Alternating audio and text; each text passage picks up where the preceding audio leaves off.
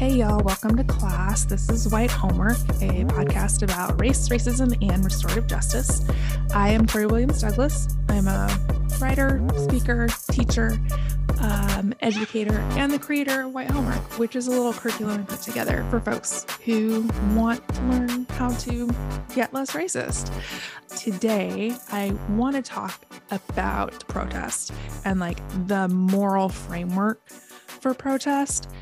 And I'm very excited about this, mostly because I'm a nerd. I think it is really important to understand when we're talking about situations like when protests lead to property damage and destruction, or even people dying. I think that it's really important to kind of dissect this from a moral, ethical framework. The whole trucker convoy, which obviously was going to come up, has been a little awkward because apparently protests are bad unless they are doing it. They, in this case, being people who hold to conservative ideology and tenets around the status quo, people who materially benefit from injustice, whatever that looks like. So that's not necessarily even a right thing. And people who are materially harmed by conservative policies, but support them anyway because they feel that that is in alignment with their identity as a human being. Which, here's the thing.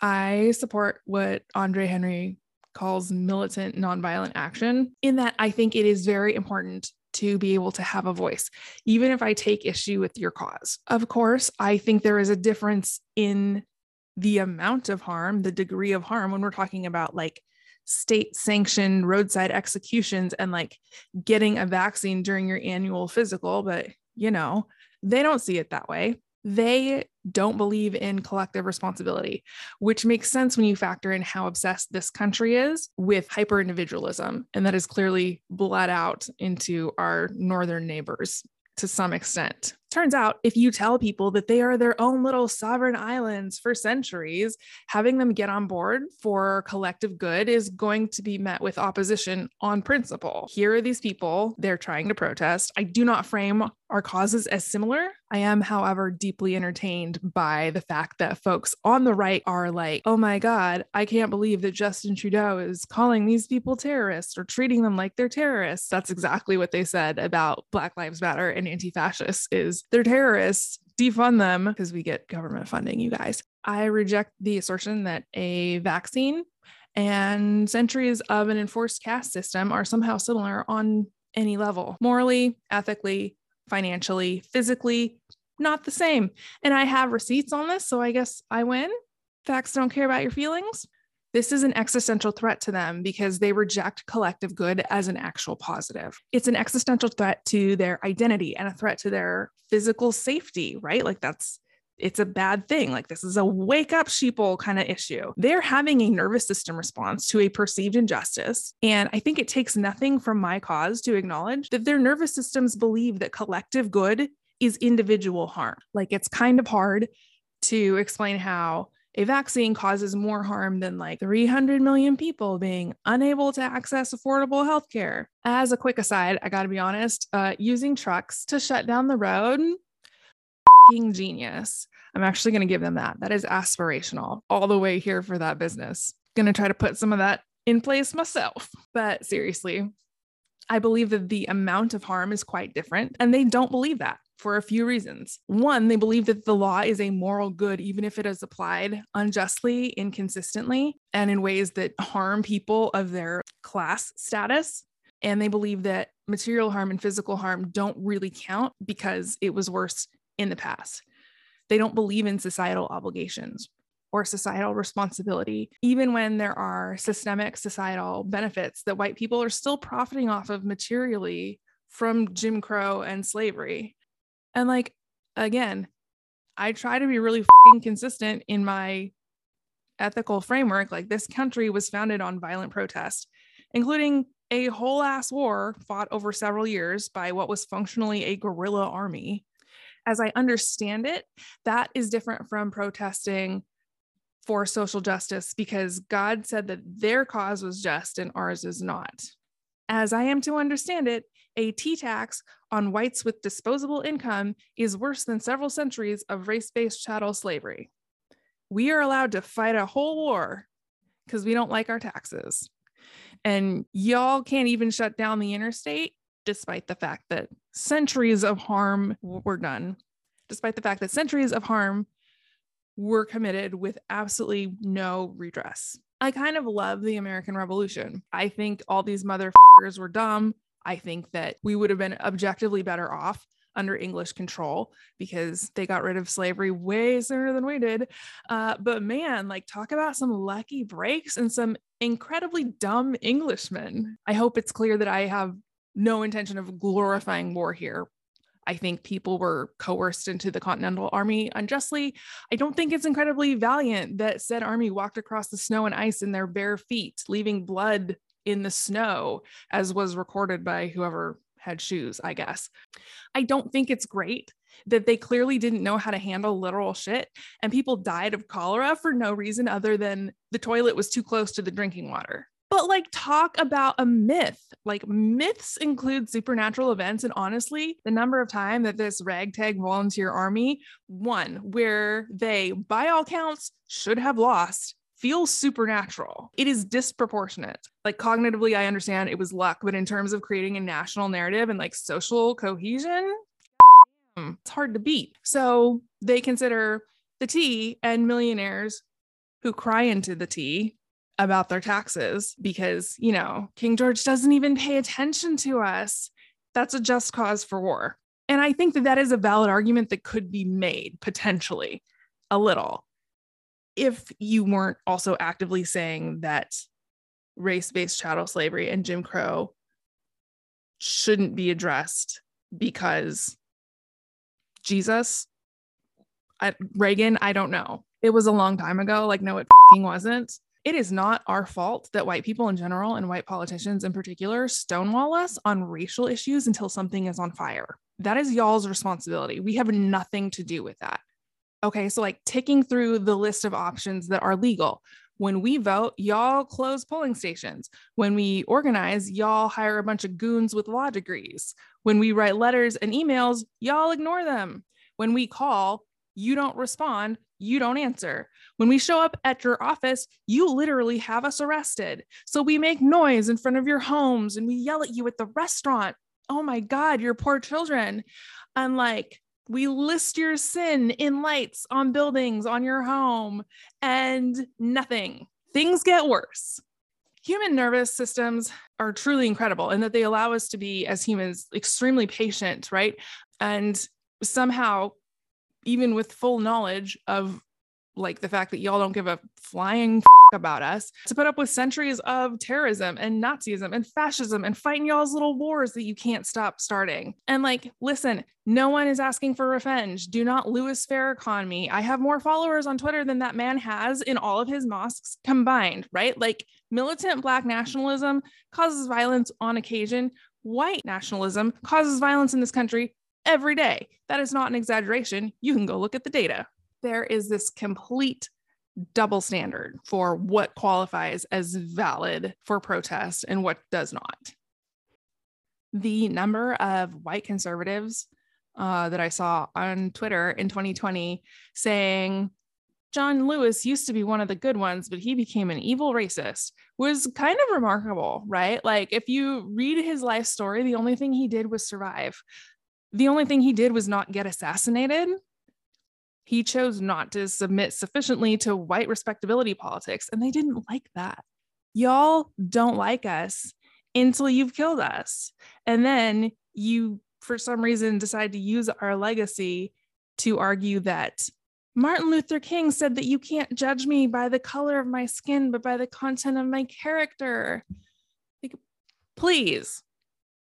One of the fundamental problems that I see here, and that my friend Amber pointed out actually earlier today, was punishment is not justice. If punishment doesn't make you angry, there's something going on in your nervous system. Big responses in your body to serious harm is literally how our bodies evolved to protect us. The person who made the biggest fuss and put up the biggest fight was also the person who got to procreate. Anger at injustice is a biologically normal nervous system response, right?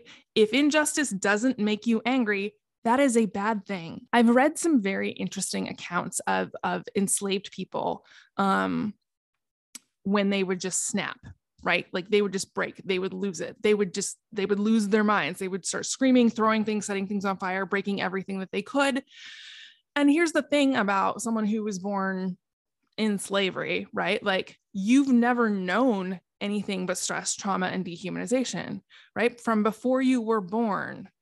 We know that maternal trauma in childhood changes gene expression in offspring 20, 30 years later, right? Like your mother is constantly under severe stress from before you're born. And then you're born and your mama's breast milk is full of stress hormones.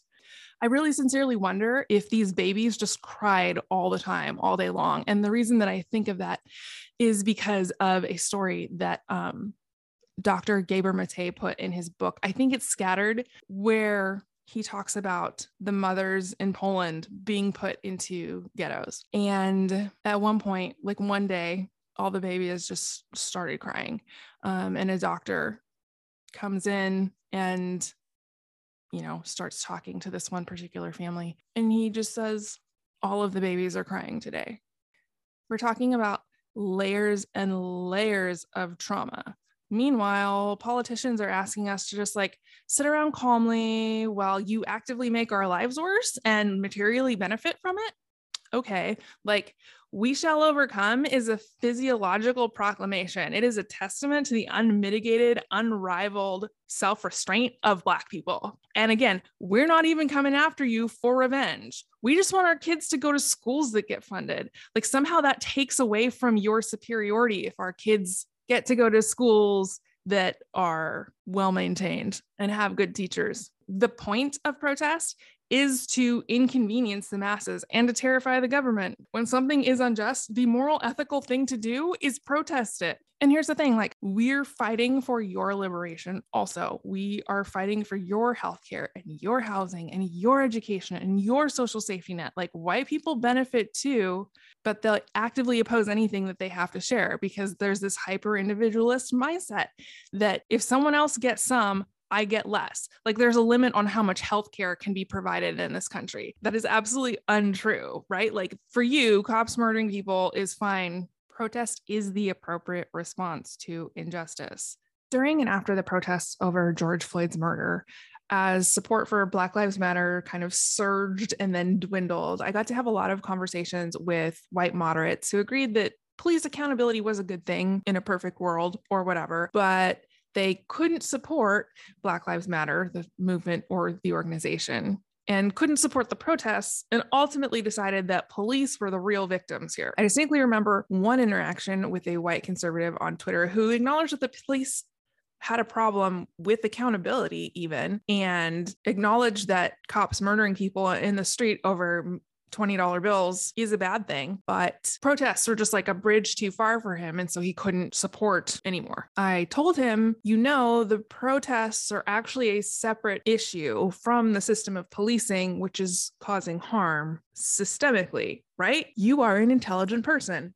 He agreed that he knew there was a difference, but the property destruction was his excuse for supporting the police, despite the injustice that they bring down on our communities every day. Interestingly, the cops get the bad apple narrative to protect them from moral liability, but the people who use that some bad apples argument dismiss all of the protests because some of the protesters were violent. So clearly, this is a double standard that works in favor of people with power. I can't accept what you're saying because you're too emotional when you're saying it is not a valid reason to support the status quo.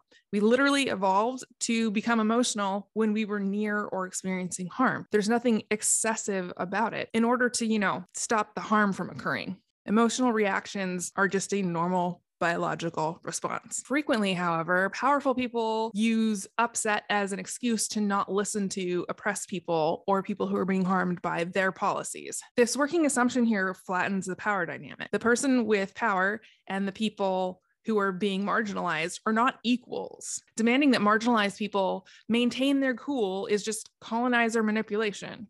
People with power are inherently protected by their privilege. Of course, the person who benefits from injustice being caused is not going to have a similar nervous system response to the person who is the target of that harm. It's an irrational demand that allows those who benefit from harmful policies to avoid responsibility completely. Of course, there's an entire level of respectability politics at play here when it comes to Black people and anger. Any disagreement that we have in a mixed race context can be weaponized against us. This is very frequently the case because white people are taught via cultural osmosis that Black people are only ever angry, super strong, or dangerous. Culture portrays us as constantly irrational for being angry at injustice.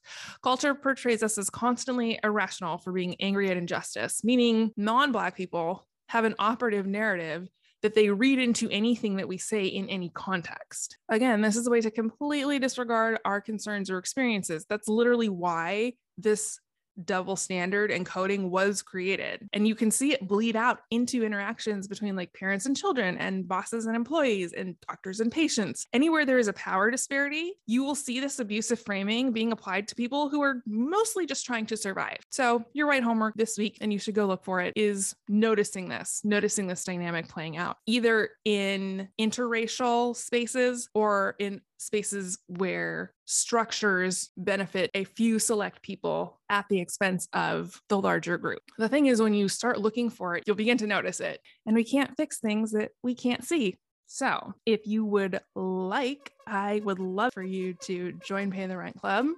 We are paying the rent for a family of color for a year. This is year 2 that we've been able to do this. It's super exciting. It's just whitehomework.com. That's also my Patreon. So, if you don't have $30 a month to toss in, like 5 or 10 or 20 is also fine. Whatever works for you. Also, stars are free. So throwing some stars up and leaving reviews, perfectly great, perfectly rad. Just as important, frankly. Truly, like, Patreon is the reason that I'm able to do this show at all. I'm very, very grateful. There are a lot of very generous people in this little internet community. You can follow me on Twitter at whitehomework or at Tori Glass. And if you want me to speak at your event or help you create an anti-racism training for your organization or church, like, you can just hit me up at toriglass.com. There's a contact page and we can come up with something really awesome together. If you are a patron, make sure that you go and you watch the little white homework video that came out because I really liked it. Okay, that's such a random thing to say. Sweet. I will catch y'all next week.